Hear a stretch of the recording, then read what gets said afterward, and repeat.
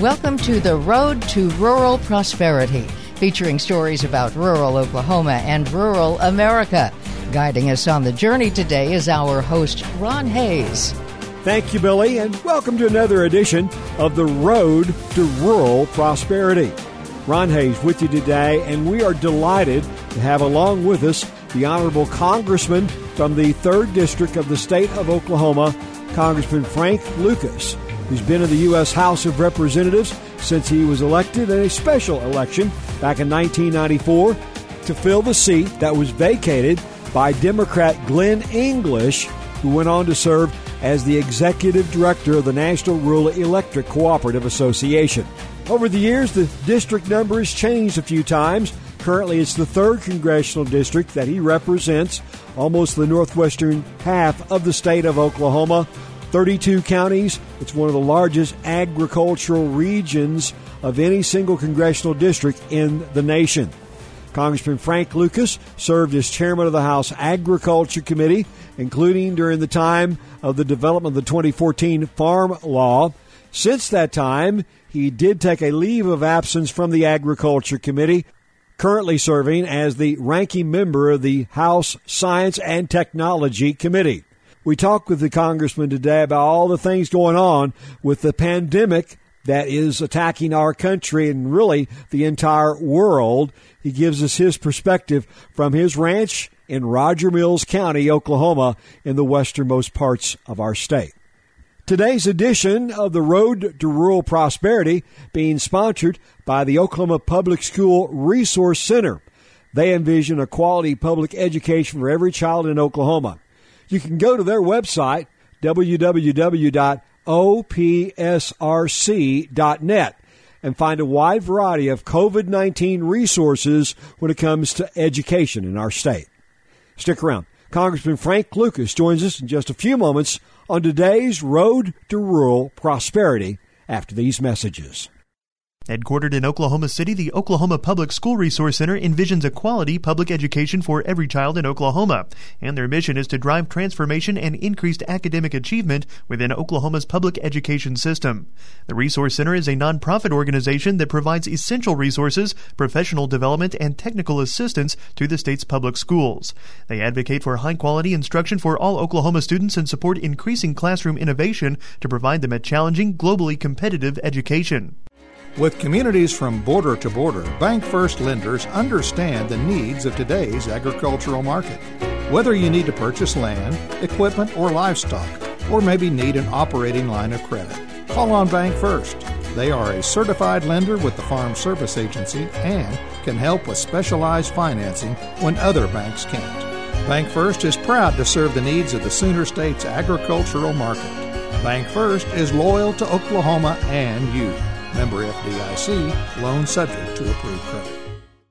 Welcome back to another edition of The Road to Rural Prosperity. Today we're on the long line and we're talking with a resident from Roger Mills County, Oklahoma, our Honorable Congressman, 3rd District Congressman Frank Lucas, former chairman of the House Agriculture Committee, and of course ranking member right now on the Science Committee in the House of Representatives. But as you mentioned to me, Congressman, as we started, right now, you're like all of us, you're kind of homebound. Absolutely, Ron. Congress broke from regular session 3 weeks ago after we'd passed a couple of bills to address the early stages of the coronavirus outbreak. We've since then, by voice vote, passed a third package involving $2 trillion.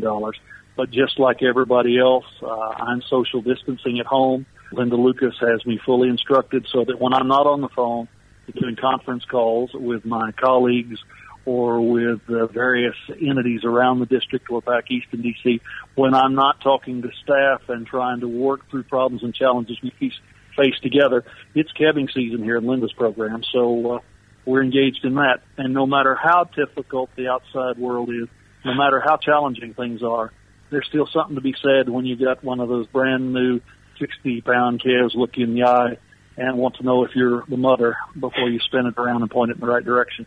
It just restores your faith in the entire world.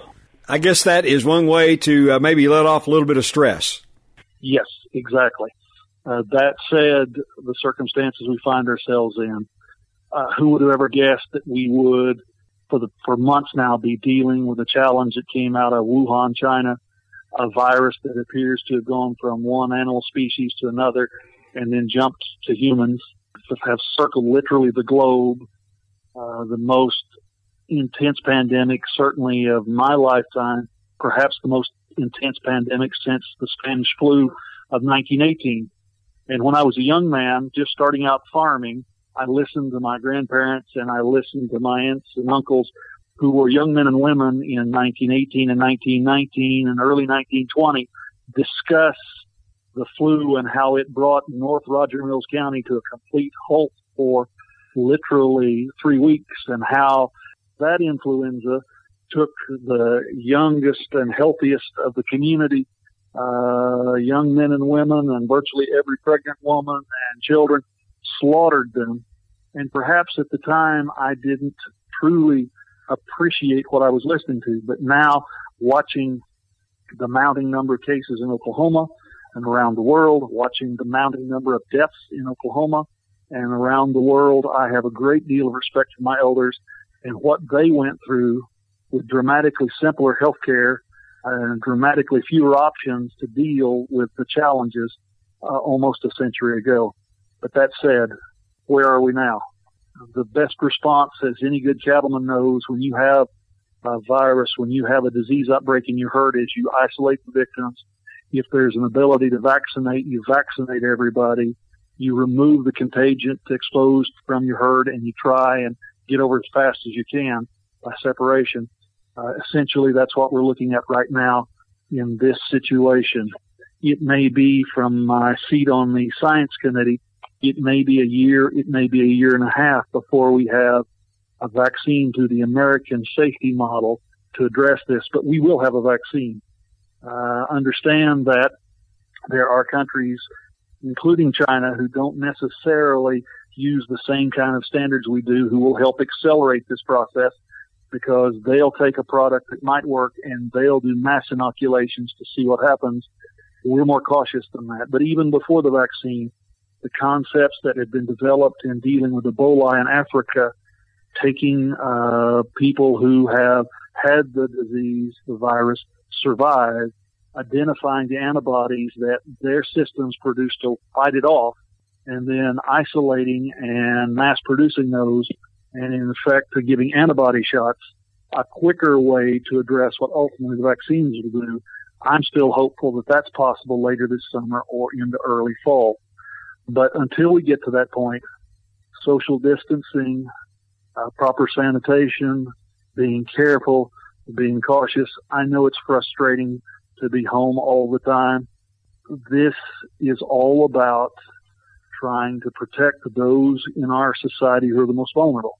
Clearly, from the CDC briefings that I've been to, both in person, when we were still in session, and now in those conference call sessions, clearly the people who will ultimately get this virus, be exposed, 80% will get over it just fine. Maybe 25% will never even know they've had the virus, but 80% will get over it just fine. It's that other 20% who are going to have hospital stays and major medical resources available to them. And of that 20%, perhaps somewhere from, as the head of the CDC has said, somewhere between 0.5% and 2% just won't make it. So those of us who are not exposed, those of us who will be exposed yet get over it, it's important we practice social distancing to protect that other 20% so that we won't have this spike and an overload in our healthcare system, and also to protect that perhaps as much as 2% who, through age or pre-existing health conditions, think of cancer patients, think of autoimmune issues, think of a variety of things, they won't survive if they get it. So the rest of us have to be careful to help protect them. Now, that said, how are we in Congress responding, not just advising people to stay 6 feet away from each other and stay home when they can and to cover their faces and all those kind of things? How are we responding? We so far have passed basically 3 packages to try and keep the economy going, because this virus was not a farmer and rancher's fault. It's not someone's fault working at the grocery store or in a factory line somewhere. We have to enable them to survive this both physically, but also economically. We have to keep the country going. The first two packages were money, primarily to address short-term nutrition needs, to try and address short-term, the immediate needs for the national vaccine supplies and moving healthcare resources around. Phase 3, as the national media likes to refer to it, is the $2 trillion bill that was passed and signed into law by the president. And by the way, $2 trillion is an incredible amount of money. You know, Congressman, when you think about that $2 trillion amount, could you have ever imagined when you went to Washington for the first time that you would be dealing with a single bill worth $2 trillion? Never, Ron. The closest thing to this I've seen was after 9/11, the attack on the Pentagon, New York City, after those good citizens put that plane down in Pennsylvania to protect people. We voted $40 billion in one bill to address the immediate needs. I thought $40 billion was the biggest bill I would ever vote for on a single item. And now we've addressed the $2 trillion mark. But that shows, Ron, the magnitude of what's happening to the economy. As we maintain this social distancing, as the economy grinds to a halt, as the virus burns its way through our society, people have to be able to buy their groceries. They have to be able to pay their rent. They have to be able to make their basic payments and get on with life. And that's where this bill is so unique in so many ways. Whether it's the Paycheck Protection Program, where literally we appropriated $350 billion, and it now appears as you and I speak, potentially there may be another $250 billion put into the account by congressional action in the next few days. But $350 billion in order to give the Small Business Administration the ability to make loans to individuals so they can make their payroll, pay their rent, pay their utilities, basically hold their businesses together until we come out of the other side of this, hopefully in a few months, out of the other side of this, and we can go back to work. We cannot let agriculture and Main Street business, manufacturing, we cannot let the industrial base of this country collapse, because putting that back together, Ron, would be just almost beyond imagination. Now, Congressman, along those lines, I know you probably have had at least some conversations already with constituents. What are you hearing from your district about specifically this plan? Are they having success in getting their applications in? My Main Street business folks are turning to their bankers, and their bankers are trying to get signed up for the program to be able to do the loan applications, process and send them straight to SBA. Some of my banks have been fortunate and worked really hard, and they're in. They're processing loans. They're moving along. There's still thousands, I would suspect at this point, of banks nationwide that have not cleared all the hurdles to get in, and we're working with them, and they're working with their banking associations to get in. But the reason this program is so important is this $350 billion, you get the loan through your bank that's guaranteed by SBA. If you spend the money on rent, employee salaries, utilities, the things that are spelled out, then the loan will be forgiven. If you spend the money as the terms specify, the loan will be forgiven. It's not a grant, but it's a loan that will be forgiven as long as you spend your money on your people and keeping your business going. I have frustration among my bankers because not all of my local banks were authorized Small Business Administration, SBA, loan generators to start with. They're overcoming that. There's frustration. That's why this potential $250 billion more dollars being put into the fund, plus it up to $600 billion, is so important, Ron. That will give more money, so there'll be more money and more time for folks to work their way through these hurdles. But this is critically important. And along with the PPP, as they call it, the Paycheck Protection Program, there's also money in there that helps back up the state's unemployment programs, so that if your business that you work at fails, they can't hire you anymore for whatever reason they can't participate in PPP, we'll have 8 weeks of this state unemployment rate plus $600 to get you through, hopefully, what will be a narrow window in this pandemic. Now, I know there's lots of discussion about, is that the appropriate amount of money? Is that too much money? Is that not enough money? Bottom line is this: if those folks are able to make their payments, that is, pay their rent, buy their groceries, pay their utilities, pay their car payments, continue to do the things they need to do, then we can tread water economically through the summer, so that when the pandemic passes and the economy takes off again, they will have their head above water and be able to go back to work. It also matters if you're at the grocery store selling them food, if you've loaned them the money to make your car payment, if you're the person collecting the money for the water bill or the electric bill or whatever. It is important we do this, again, to hold the economy together. It's a massive amount of money. It's something never done before, but it's necessary. And there's also in there $100 billion for hospitals across the country to meet the needs. Now, those rules and regs are still being worked out, and we're going through some issues in our office. For instance, many of the hospitals in the 3rd District are either city, municipal-owned, or county-owned. Many of them are set up in a trust kind of a legal entity. Initially, there was some question about whether they as trust could qualify for the Paycheck Protection Program and perhaps some of these other benefits like the $100 billion to healthcare. We're working our way through that. It's just going to be an ongoing process.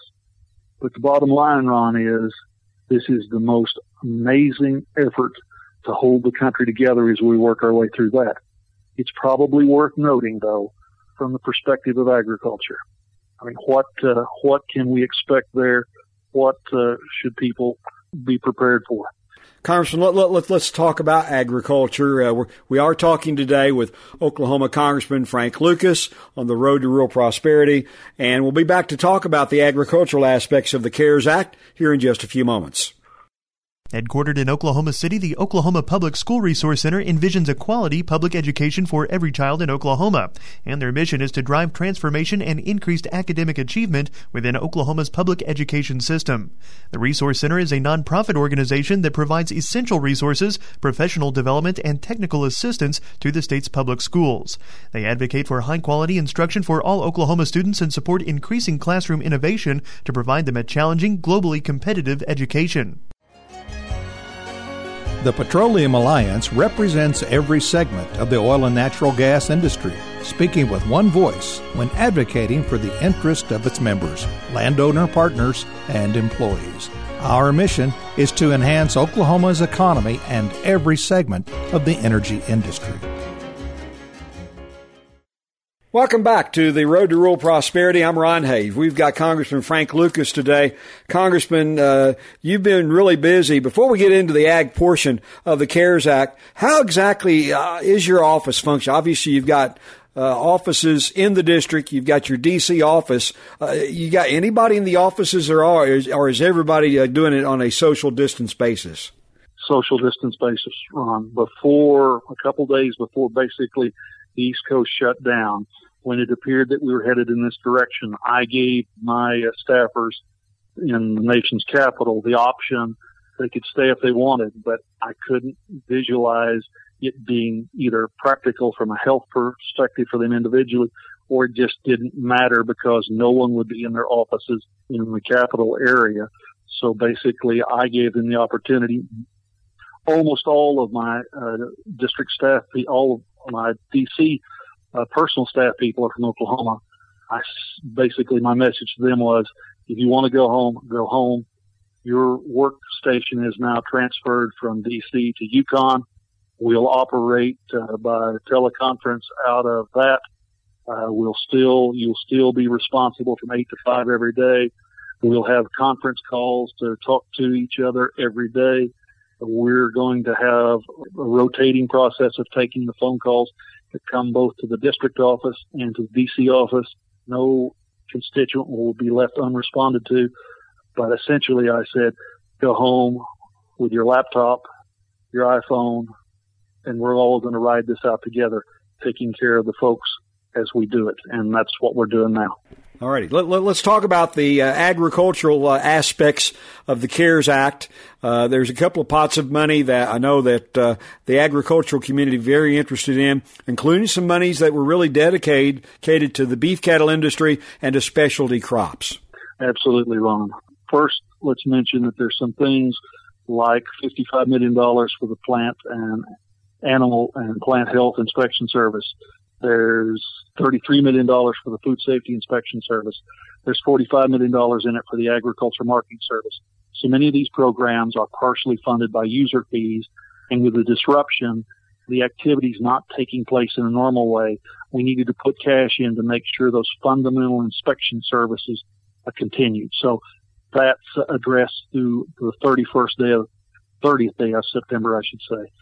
The key elements, I think, to most of my cohorts, and by the way, there's $3 million in there for the Farm Service Agency to help pay salaries and expenses, to bring on temporary and pay people overtime, those kind of things. I think everyone knows that those good folks at FSA and NRCS are taking care of us every day. It's just you need to give them a call. Don't go knock on the door. Give them a call, and they'll work through things with you in the spirit of protecting everybody's health. So that's an important $3 million. There's $14 billion put in to replenish the Commodity Credit Corporation. I personally thought we should have put in 22, but that's what we wound up with was $14 billion. That's important money to have in that fund because, as our listeners know, there are a variety of things that the Secretary of Agriculture uses CCC money for, and it's important that the cash be in that count. The fund that's been most discussed since the passage of the legislation, of course, is the $9.5 billion to go into basically a coronavirus response. I, at this moment, cannot say with certainty how Secretary Perdue and the department intends to distribute that. There have been a number of letters from various of my colleagues in different regions of the country going to the Secretary that I've seen copies of. I would suspect in the spirit of moving the money quickly out, they probably need to pick up a disaster program from the past somewhere so they have the flesh of the details and rules to go with. Some would argue they should use the MFP program, the money, the rules that were created to address the trade embargoes, those payments in recent years. I'm not sure yet, Ron, how ultimately that's going to come out. The folks in the Midwest, in corn country, were not generally happy with how the funds were allocated to address the effects of the embargo of the trade wars. We'll see. I have a lot of faith in Secretary Perdue, but he does have $9.5 billion. And many of us, that's the key area that concerns. Now, that said, let's focus for just a moment on the beef equation. And I've not looked at the afternoon futures quote as we speak, but I know in the last 30 days that literally we've gone from basically a 1/3 drop in the futures markets on live cattle contracts. I watch my sale rings very closely. I've watched what cash prices have done. I know that my neighbors are very aware of the run on the grocery stores and how empty the meat coolers are, the meat cases are, in big and small retail establishments. There seems to be a disconnect between live cattle prices, for instance, and box beef, the retail cuts in the store.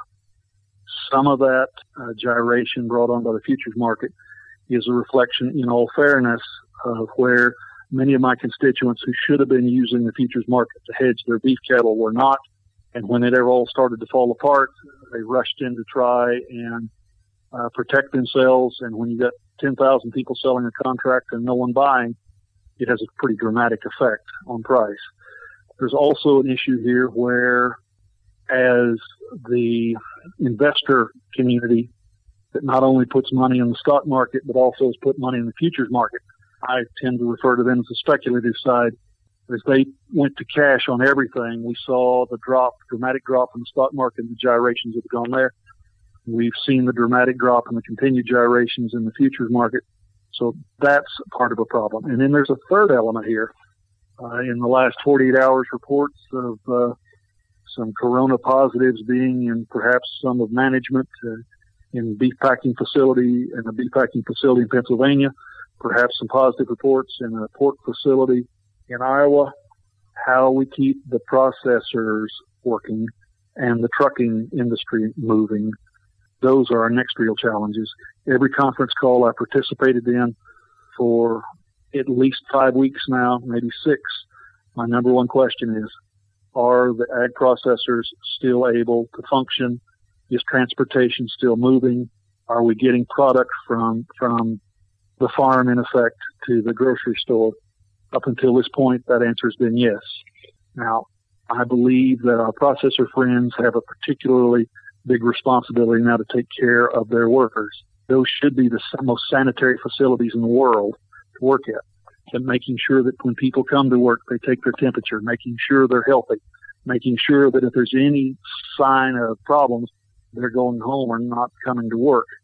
We've got to protect our processing capacity right now to keep that product moving in. But once all this is over with, Ron, just like the gyrations we saw after the packing plant fire in western Kansas in 2018, the disconnect between live prices and retail price, I think once this is done, we have to address what's going on now in this situation.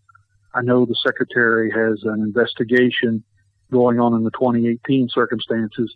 Many of us have advocated that this needs to be added to that. We're going to learn lessons and there are going to be actions taken. I would just simply say this. There's a fine line between enlightened self-interest and greed and stupidity. I hope my friends in the processing industry have been very careful in what they've done because they're going to get to defend it.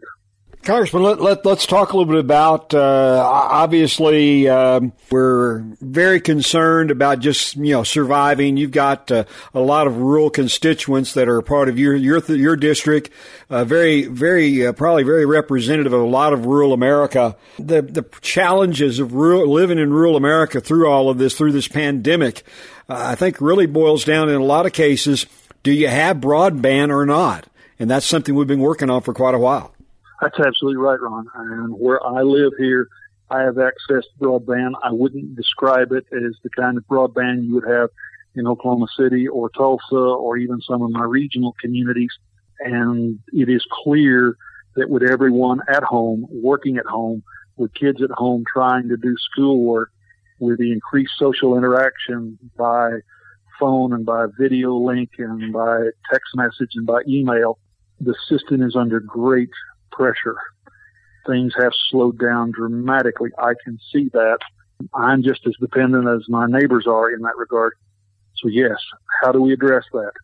The challenge in the past has been that in the urban areas where you have so many customers per mile or so many hundreds or thousands of customers per mile, that's not been as much of a challenge as one would expect.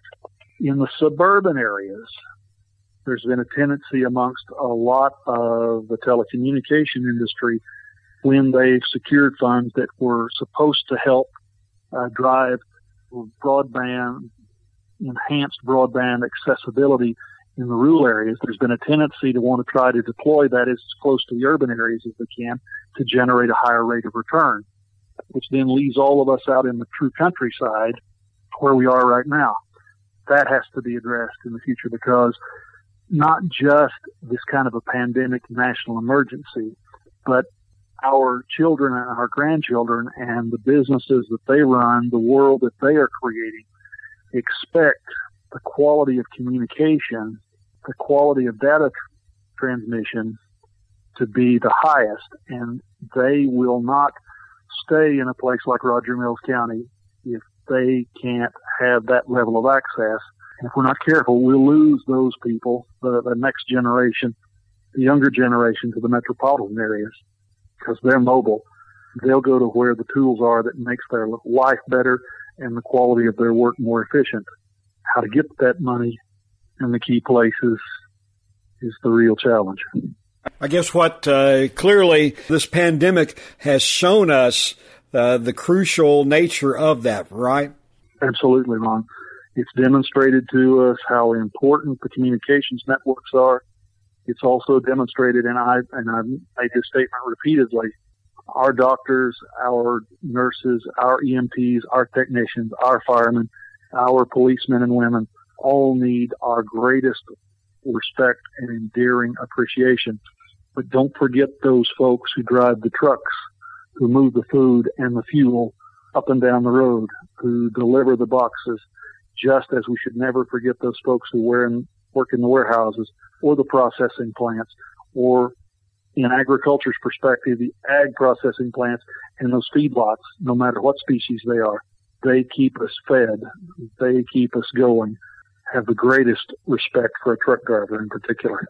How do you see this all kind of winding down? In other words, what is, I know the administration's starting to think a little bit more out loud about this, but how do we successfully turn the engine of America back on? The virus continues to work its way through our society and the world. And the CDC director, Mr. Redfield, made comments the other day that, like the Spanish flu of 1918 that circled the globe 3 times, so this will continue to circle the globe. It's probably going to be with us from now on. So we have to develop that vaccine program. And every year, in addition to the slightly changed flu vaccine, you'll get a slightly different COVID-19 vaccine. That'll just be a part of life.